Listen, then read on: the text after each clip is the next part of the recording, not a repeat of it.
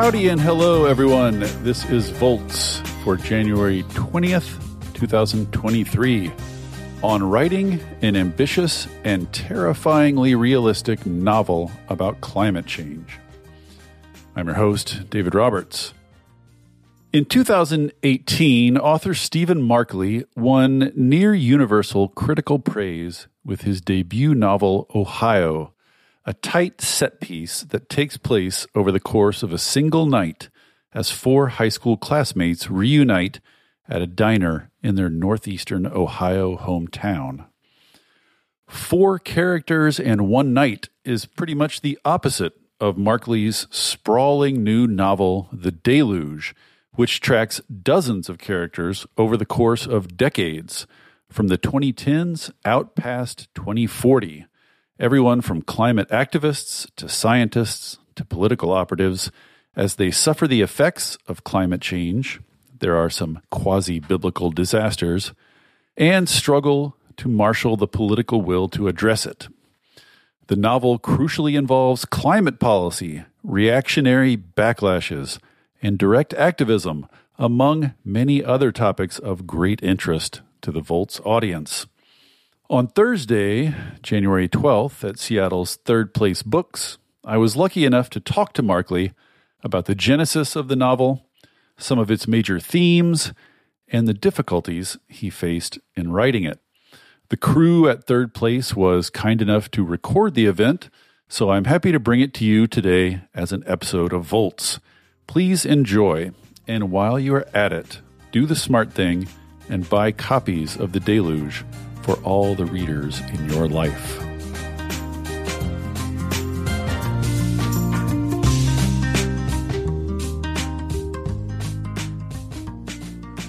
Please join me in welcoming Stephen Markley and David Roberts to Third Place Books. Where to begin? I'm just going to jump right in asking Stephen questions because I have nothing interesting to say. So my first question had to do with, I've been writing nonfiction my whole life and have thought periodically about writing fiction like every nonfiction author does.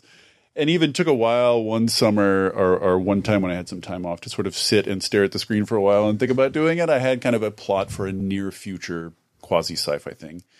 And there are tons and tons of reasons why I very quickly concluded that I was not suited to writing fiction. But one of them was the one I still think about, which is just, what does the near future look like? And the more I thought about that, the more I thought, boy, I have no idea at all what the near future looks like. I mean, I guess you could say that at any time in history, but it seems like particularly now, there's just so much crazy shit going on. It's really like, how's it all going to interact and play out? And I just found myself completely daunted and shut down by that problem. So here you are. you Right. have decided to start a novel basically 2 years in the past and then literally just detail what happens, not in some fictional world or some far-off world, what happens in this world among these people in this country over the next 2, 4, 6, 10 years in detail. And that just strikes me as, just like, fictionally speaking, the highest conceivable level of difficulty that you could set yourself. Why do that in the book that, you know, we talked a little bit beforehand, you were thinking about even before Ohio? It just seems like the hardest thing you could do. Why not write a couple of easy books to start with? Yeah, it all breezed by. It all went super easy and nothing nothing surprised me. Yeah, just like came pouring out with nothing got in the way historically or politically that made good. Yeah. No, it was an incredibly high degree of difficulty for the reasons you said, and all the problems of writing a 1,000-page novel, combined with the problems of it has to feel absolutely realistic at the moment of its publication. It has to feel as if it's our world sliding into this next world, right? At dinner we were talking, I started the book in 2010 at roughly the same time as Ohio, had to set it aside when Ohio was published, and then came back to it in 2017. So in that time, I don't know if you guys heard, a game show host actually got elected president. And so the terrifying presidential character I was returning to was suddenly really unrealistic in his bombasticness, because the real thing was much. I know there's a relatively muted fascist president in your book, and written that, looking at it, from our present vantage point. I mean, look, it was a mind-blowing project for me, because I had to keep paying attention to every little detail of what was happening in climate, technology, politics, our society. And unfortunately, I had found the right veins clearly, just in terms of how our politics were developing. And that just felt like it accelerated so quickly. And then with climate policy, I think that was another sort of murky issue. You've talked about on your podcast before, where there was this dead period after Waxman Markey failed in the Obama administration, where it felt like everybody was throwing up their hands. And I think that was a tough place to be, to thinking about the future of where policy would head or how it might develop. Yeah, and speaking of difficulty, sort of as you're writing and finishing, finally Democrats are back in control and coming back to climate policy and debating this, the Build Back Better bill, and then specifically the climate bill. And specifically during that exact time period you were finishing, Joe Manchin was noodling around. Prevaricating, let's say. Prevaricating and noodling around and making everybody wait and wonder. And it was just wildly uncertain right up until the day he woke up on the right side of the yacht, I guess, or whatever happened. But right up until that day, it was just wildly unclear what was going to happen. And it was a very big sort of historical pivot that was on the line. And it literally, that historical pivot took place during the years covered by your book. So did this keep you awake at night, the course of actual events? Yeah. And I mean, in a way, when it passed, I was both sobbing with relief and pissed at the Democrats. You should have let this fail so my novel would make more sense. That kind of... No, so actually what happened was I had fourth pass, the last pass in my hands at the moment Joe Manchin was I'm out on this bill. It's not happening, right? So I send the book off to the publisher. I'm listening to people cry on podcasts about our dark future. And then, the bill passes. So what is going to be the case in the next edition? There are some key sentences that will be changed to reflect the reality of the Inflation Reduction Act passing. So this is just a way of me selling more books. You got to get this first edition and then come back to the next edition and buy that one too. So, yeah. Yeah, that's wild. It just goes to the difficulty, like I said. I mean, you're writing about things that are literally happening as you're writing them. But just to add to that, there was this sense, though, that people who were paying attention understood the Democrats would pass a mostly carrots package if they could get the chance. There wasn't going to be a price on carbon. There wasn't going to be any standards. It was going to be something where we were just going to toss as much money as possible at decarbonization. And so I think having that in mind, I could at least sort of point the direction of what would happen in the Biden administration. Although I do think the language in the book is currently unfair to the enormity of that policy that got passed. I actually had that thought, and then I remembered, this is a novel. So the other thing, that you have to worry about in the real world is, of course, science and climate science. And this is, this is something else that breaks my brain when I think about trying to do what you did, which is fictionalize it. Because, if you are of an analytic mind, you follow climate science. Climate scientists, like all scientists, will say, here's the range of things that could happen, right? Here are a set of error bars, a set of probabilities. And if you go to a scientist and say, well, here's what's going to happen. There's going to be a storm, X big in 2029 in August. They'll just be like, you're insane if you try to, from a scientific point of view, it's crazy to try to say this particular thing will happen instead of that particular thing. So how much did you let kind of a worry about scientific plausibility, because the weather plays a huge role in the book. It's a big character throughout the book. There are very sorts of really key weather events. And how much did you let it worry you whether those particular events happening on that particular schedule were plausible to scientists? Did you do a lot of going back and forth with scientists? Yeah, I did. And I think what I landed on is I'm going to take the edge events as far as realism can, to the end of the line of, particularly with some stuff happening in Los Angeles and a storm that comes towards the end of the book. I think for me, it was could this happen? Not, is this probably going to happen? At the same time, you guys live in the Pacific Northwest. There was a heat event here a few years ago, and there was a quote by this guy who studied it at Lawrence Livermore, I think, which was, this event was impossible without climate change. It also was impossible with climate change. Like, it broke the model, the heat storm in the Pacific Northwest in 21.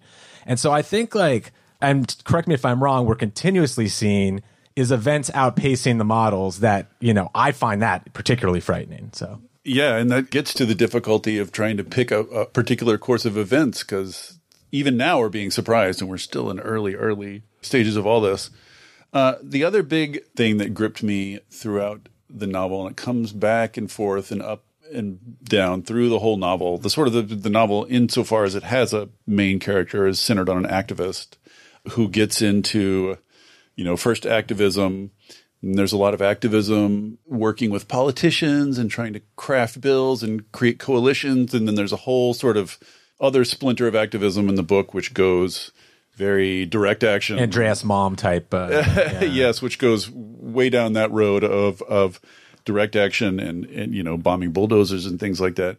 And it was interesting, this is probably not how you should read a novel, but I'm trying to squint and sort of figure out, like, how does Stephen really feel about activism and the role of activism? And I think you did a great job of certainly not coming down with any sort of pat, like pro or con, but sort of like there are key junctures in the book where activism screws everything up, like legitimately screws up and forestalls the possibility of good things happening. And then there are other, sort of in the larger sweep of the book, if you look at the whole thing, like activism clearly played a big role. So, like, what are your thoughts on the Andreas Malm question, the sort of direct action? At what point is violence against property justified? And then another question that comes up later, which is, at what point is violence against people justified? Like, it gets bad enough that question is thrust on the activists. So I don't know if you have where you come down on that. Well, I think it's important to know, like, the job of the fiction writer, it's none of these characters can share my point of view, right? Like, that's the path to hell. That's the path to creating a character that's just your mouthpiece, right? So every character, you have to be, like, deeply in their perspective and see the world through them. So I feel like the way the book should work is, if Shane is the character you're referring to, when you're in Shane's sections, her point of view makes sense. These mealy-mouthed activists at this, like, they're not getting anything done. We have to, like, go after pipelines, right? Then you switch over to this other set of people, and they're thinking, these people are fucking it up for us. They're creating a situation in which basically, like, we're going to get a Patriot Act for environmental activists and so forth. So I think just also all of those sections are about unintended consequences. And I think that's something incredibly important to pay attention to in terms of how the structure of the plot works. Whereas just because you want to do something doesn't mean the thing you're doing is going to pan out the way you think it will. Yeah, I mean, even at the end of the book, looking back on it, there's still not a clear story to tell about like activism was the good guy or the bad guy in the story. You know, like in a sense, everybody's kind of fucking up all the time. Like your activists, your scientists, your politicians. Like I write realism, that's none of them really know what they're doing, and like nothing works out the way any of them intend. I thought you captured that effect well. Like there's no masterminds. Yeah, but I do think that there is, or at least my sense of the question is that we are all trying to point ourselves in the direction of like, how do we change this? How do we fucking turn the ship at least a fifth of the degree here, a fifth of the degree there? And so in the end, I think all of these characters are pointing to the way in which the ship was turned by those incremental degrees. And even if many things backfired and many things didn't work and the consequences were sometimes very scary or horrific, it's like trying to look at the aggregate of what has happened and how to change the situation. Yeah, it's like the aggregate that comes across. And even with the sort of benefit of hindsight, having finished the book, I'm still not sure I could go back and say to any one of the characters, like, this is definitely something you should have done or this is something you shouldn't have done. It's not even clear, even in the context of the novel, what ends up actually causing things to happen. It's just sort of like things grind on around, which I thought is a very realistic, as someone who's seen people cast themselves on the shore of these efforts over and over again and nothing work out and lose hope. It's sort of, in a sense, it's hopeful. In a sense, it sort of gets at what's so frustrating about all this. Right. There's no A to B causation. Yeah, no, absolutely. So the third sort of theme of the book that felt like it was written just for me, stuff I think about constantly, is the role played by sort of far-right reactionary backlash. And I was so glad to find that in the book. There's a lot I can't predict, but Yeah. the one thing I feel pretty sure about is that insofar as efforts to deal with climate change get some muscle or some seriousness, there's going to be equal and opposite reaction, worse than what we're already seeing. Speaking of things being ahead of our schedule. So how do you think about it? I mean, do you think that's inevitable? 100%. Yeah, I think, death, taxes, and reactionary backlash are the only things we can be certain of. One of the things that has bothered me sometimes about, well, anything you watch on TV with politics, anything you read, any fictional setting, is the depoliticized nature of it. Like, that's incredibly irritating because we live in an incredibly politicized environment. So my only goal with the book was to sort of, not to write it from, the guy who voted for Bernie Sanders than Joe Biden's perspective. Like, this is not like, again, my mouthpiece. It's like, how can politics develop, surprise us? How can they swing around in ways that, we don't see coming now, but might happen in the future? And so there's, a character, a Republican president who wants to do something about climate change. There's a Democrat who behaves like a monster. There's all that stuff sort of in the way our politics now continues to shock us, like making sure to keep the reader off balance. Right. Yeah, I got to say that Republican president doing something good on climate change.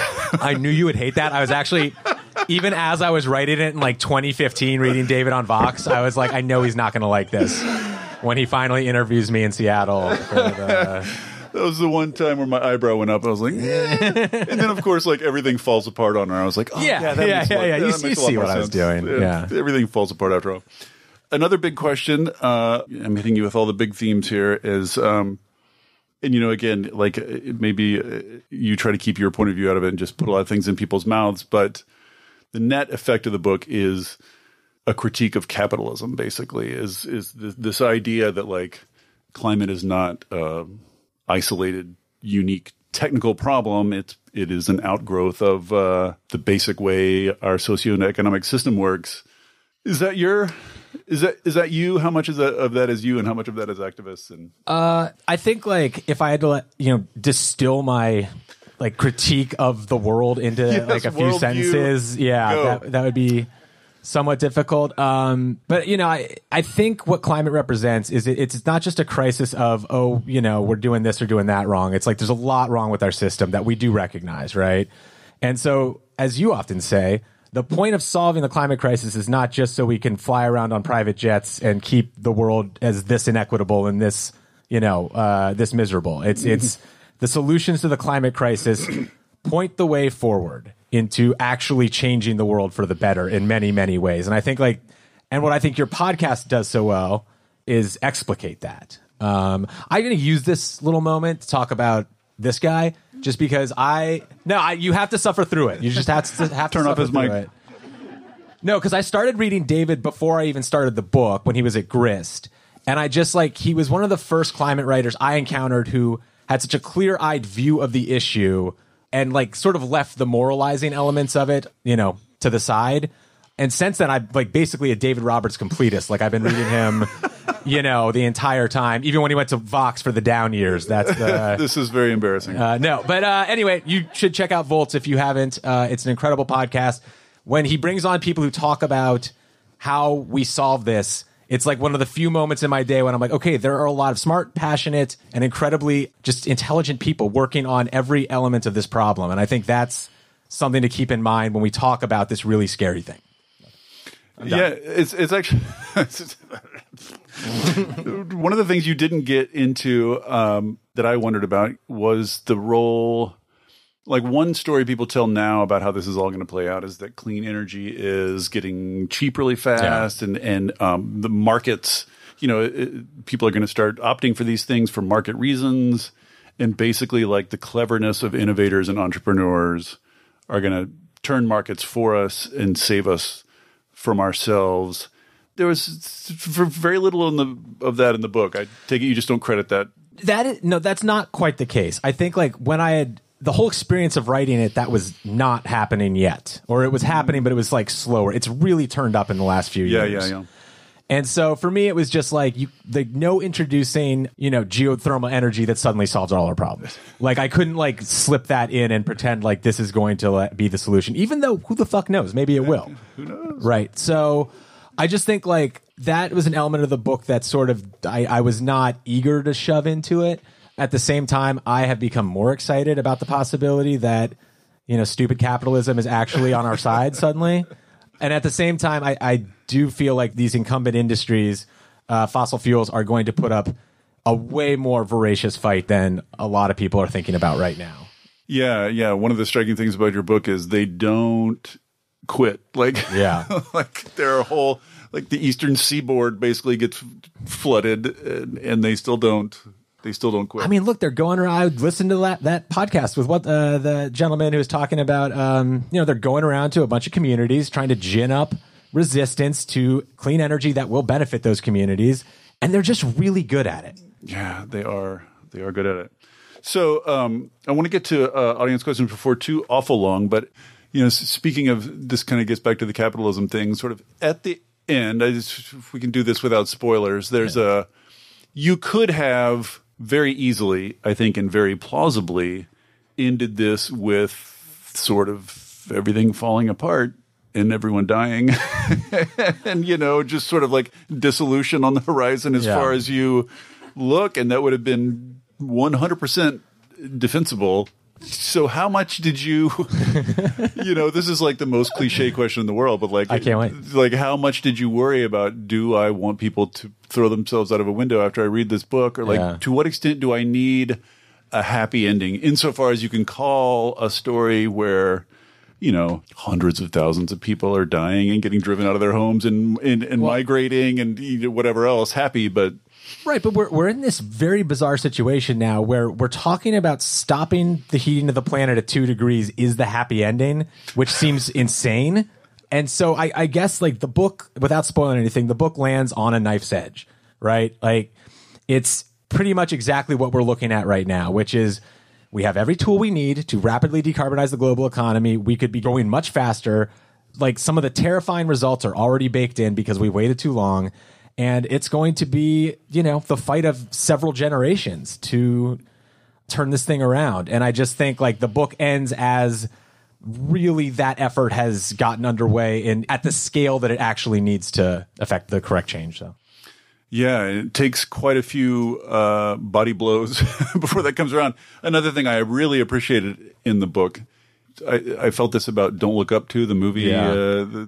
Anytime you tell me a work of fiction is about climate change, I go in pre-grimacing and just like to a completely tensed Me too. Just completely tensed up watching for, it's like a doctor watching ER or whatever. Like you catch all the little things. But one thing I was glad you didn't do is this notion that like once a disaster is big enough, right? Once there's a spectacular headlining, grabbing enough disaster, it's like a shock. And then everybody's like, oh, you're right. We do need to do something about this. And everybody swings around and gets supportive. Yeah. And as you show or in the book, show rather than tell, which I appreciated, it causes some people to do that, but it causes just as many other people react to trauma with fear and nativism and nationalism and anger. One of I think the most important thread in the book is, there's one of the sections is called feedbacks, and feedbacks, we all know what climate feedbacks are, but like the most important feedback is us as humans, is what are we going to do? And unfortunately, one of those feedbacks is the worse things get, the more of that starts to come out. And it's just even more reason to arrest this as quickly as possible, because those effects will accrue that kind of resentment, nativism, hostility. It's so inevitable. And so I think like making sure that was ever present in the book was sort of a key thematic aim.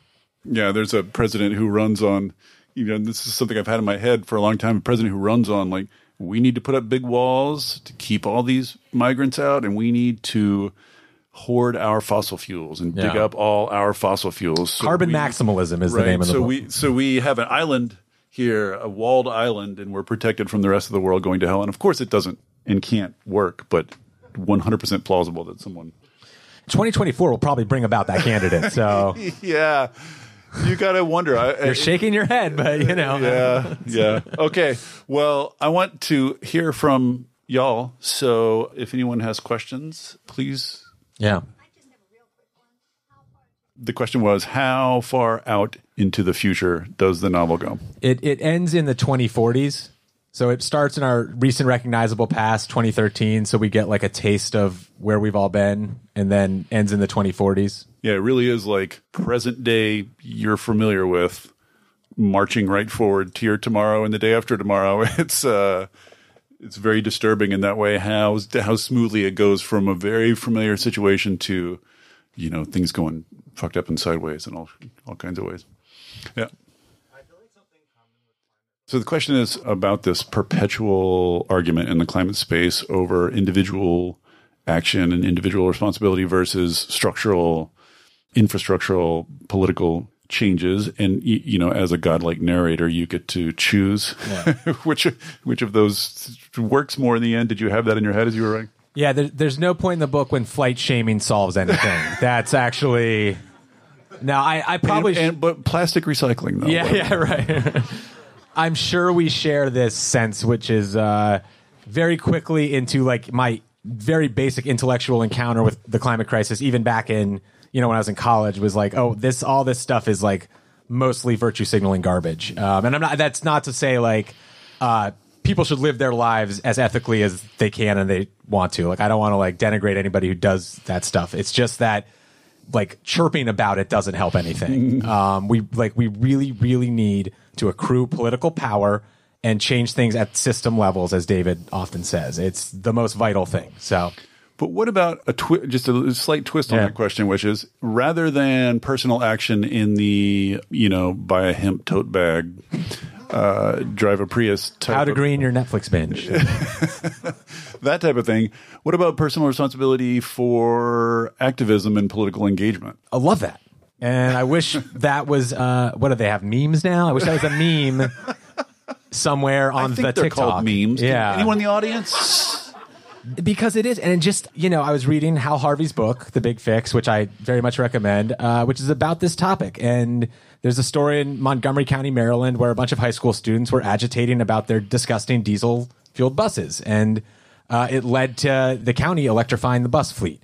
And that seems like a small thing, but if you start multiplying that across school districts around the country, it's not a small thing. And it dovetails with the strategy that has emerged, which is electrify everything and crush demand for fossil fuels.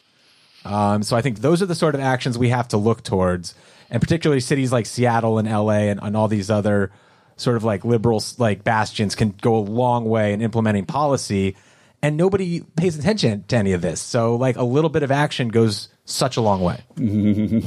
Hey, back there? If you are in a situation...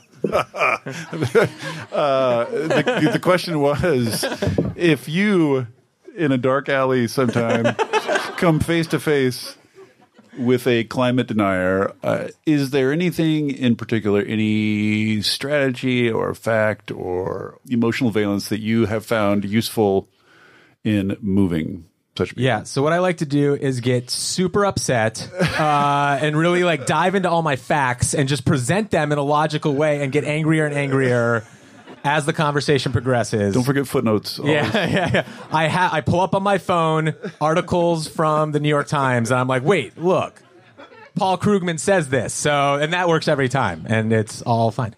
I think like you don't have to say, it's like, look at the Exxon documents from the 1970s. Like, they knew. Their scientists were out studying this. They said the world was going to go to hell if they kept doing what they were doing. So you don't have to take my opinion for it. You can go look at what Chevron had to say. But no, to seriously answer your question, though, I do think, like, the tech has suddenly become this very interesting tool, which is like, anybody who has an electric heat pump, my dad won't shut the fuck up about his electric heat pump. Not that he's a climate denier, but it's like they should put warnings on that, on electric heat pumps, that say, like, your dad might talk about this for a year. I know. Warning to your neighbors. Yeah. Do not engage on the heat pump. Exactly. So, I mean, there are these ways of just saying, like, you should at least try this thing out, that I think, like, once people start experiencing this very better way of producing heat and energy, it will not move the needle on denialism, but it will at least, like maybe a little crack or a fissure here or a fissure there. Yeah, if I could just add, like, I've been at this since early 2000s or whatever, and in the early 2000s, there weren't a lot of people who cared one way or the other. So it was mostly like a tiny handful of us who cared, and a tiny handful of jackass deniers who were paid to disagree. And I spent several years going back and forth with them, and quickly realized a couple of things. One is, if you find people who are invested in denying, they're usually that way ideologically, and you will not change their mind. And the right strategy is to turn around and walk in the other direction as fast as possible. The vastly larger problem is poorly, informed and mildly disengaged. It's like the vast bulk of people just don't know that much and don't care that much. And how to get them involved is a much, much bigger and more important question than how to turn around some jerk off. Yep. In your research, what was one of the So the question was, what was most helpful to you in your research about how to address the problem? And I guess that because there is, just for you who have not read it, there's, to my great delight, there are some pretty weedsy discussions of policy. Like, there are rooms full of people discussing policy in some detail, which is, just was totally my thing. So what again, not allowed to mention me. What sources did you find helpful? I just mentioned The Big Fix, which was written by this guy, Hal Harvey. He's been on, I discovered him through David's writing, but he works at Energy Innovation, which is his think tank. They were advising Congress on the IRA. And I was so grateful. A person who works there read the book for me and sort of like advised me on everything. And just like, I'm just so relieved that there are people who are like, all right, what is step A? Let's do step A. And then we'll move to step B. And then we'll go to C. And, it's just that sort of level of thinking of like, what are the things in society driving this crisis? How do we change them? Right. I would be remiss also if I didn't recommend a book by my good friend Lisa Wells, who is here, called Believers. It is a terrific nonfiction book. I read it in the midst of writing The Deluge, and it's like one of those books that sort of like made me feel what I'm supposed to feel right now in the midst of this.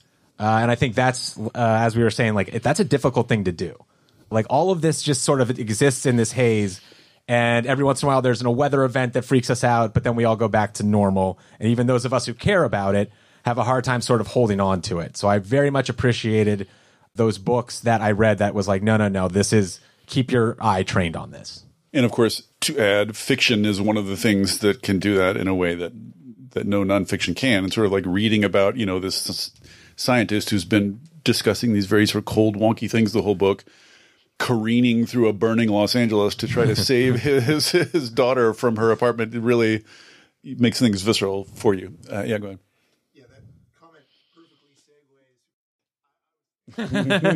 segues. Yeah, so the question is about why there was so little climate fiction or art for so long. And now it seems like it's kind of bubbling up now. There's a couple of big things popping out, really big, ambitious works, and whether you have any thoughts on why that's happening. And I'll say, like, whenever I say on Twitter or whatever, oh, there's not enough climate art, people start throwing obscure climate art at me and obscure climate novels. But, in terms of like big popular culture stuff, really, this book is the first, because you'll get lots of books that are like dystopic, and you're like, oh, it's like an analogy to climate change. Like climate change hovers in the background or whatever. Yeah. This is about climate change more squarely than any work of art I've ever met. So what do you make of that?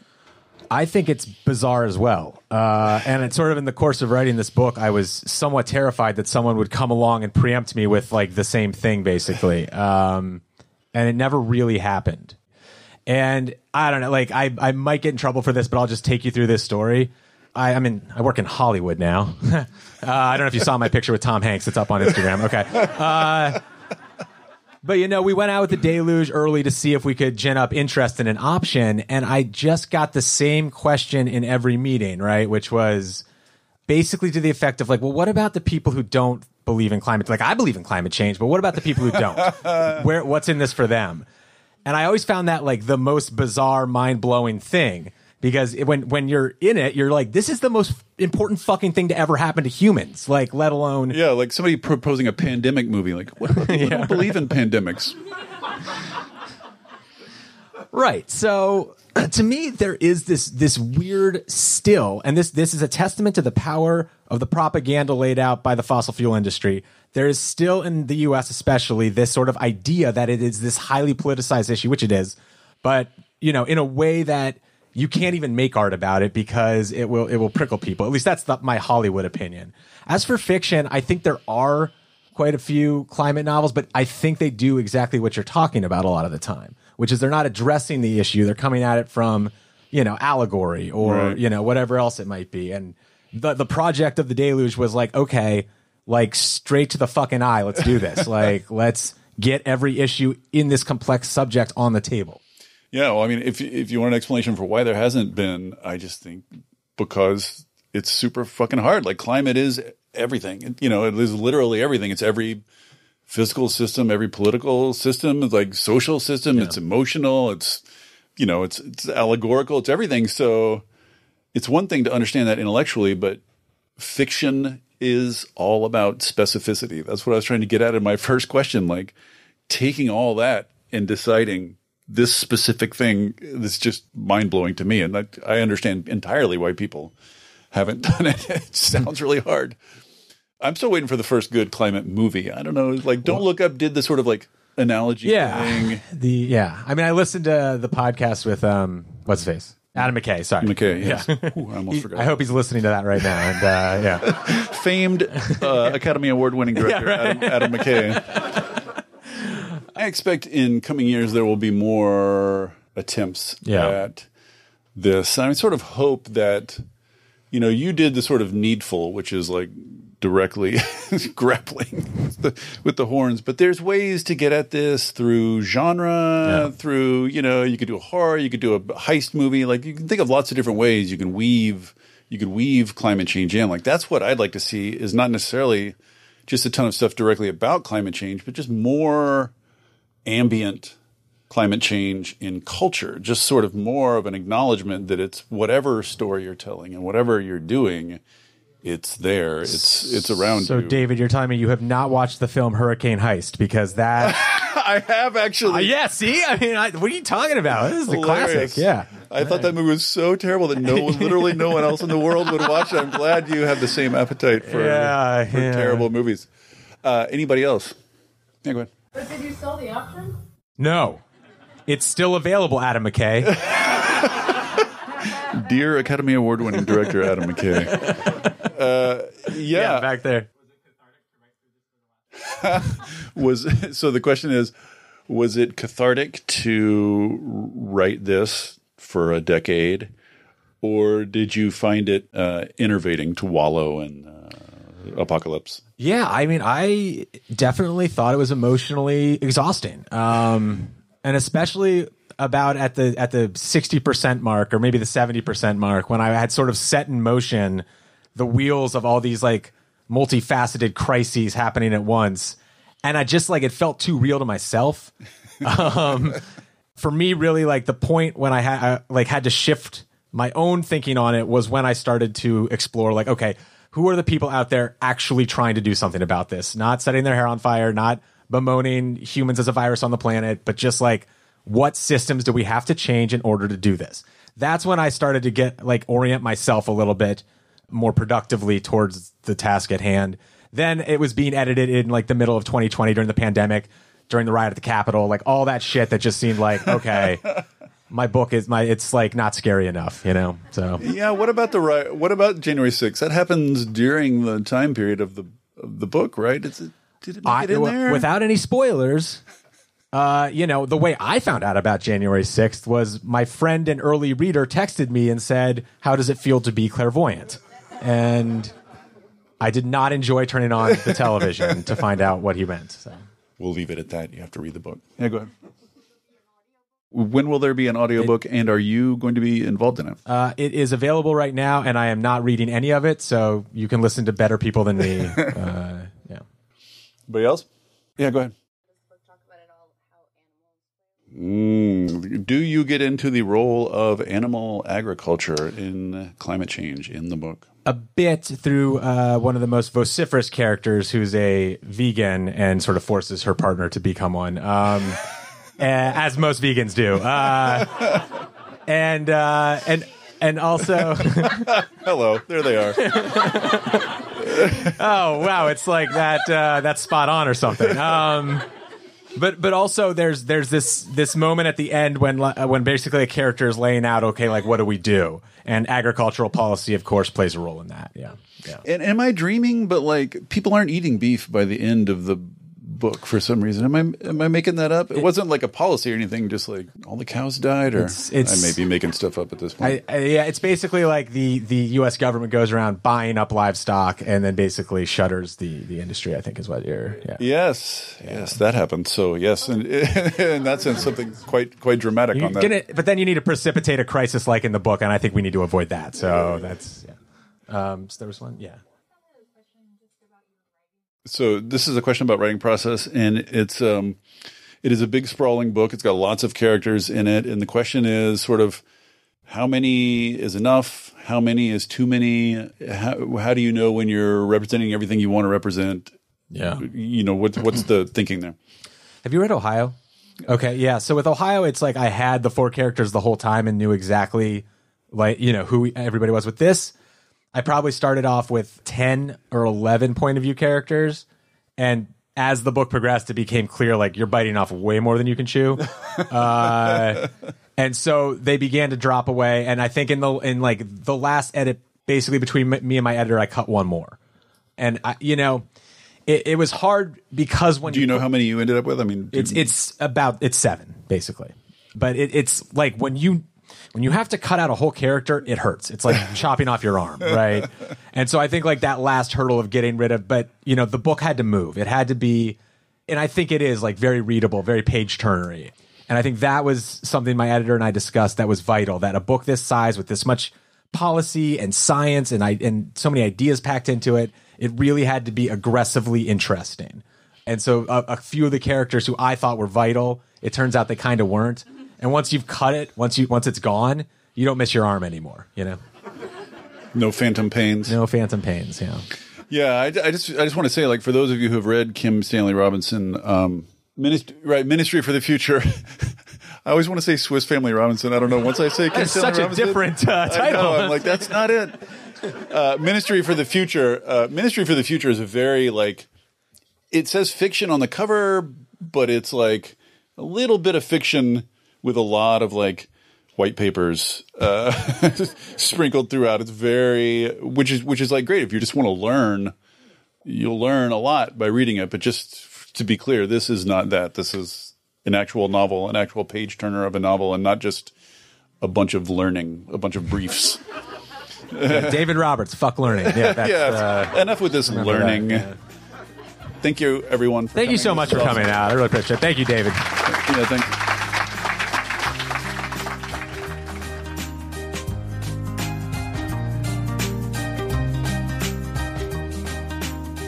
Thank you for listening to the Volts podcast. It is ad-free, powered entirely by listeners like you. If you value conversations like this, please consider becoming a paid Volts subscriber at volts.wtf. Yes, that's volts.wtf, so that I can continue doing this work. Thank you so much, and I'll see you next time.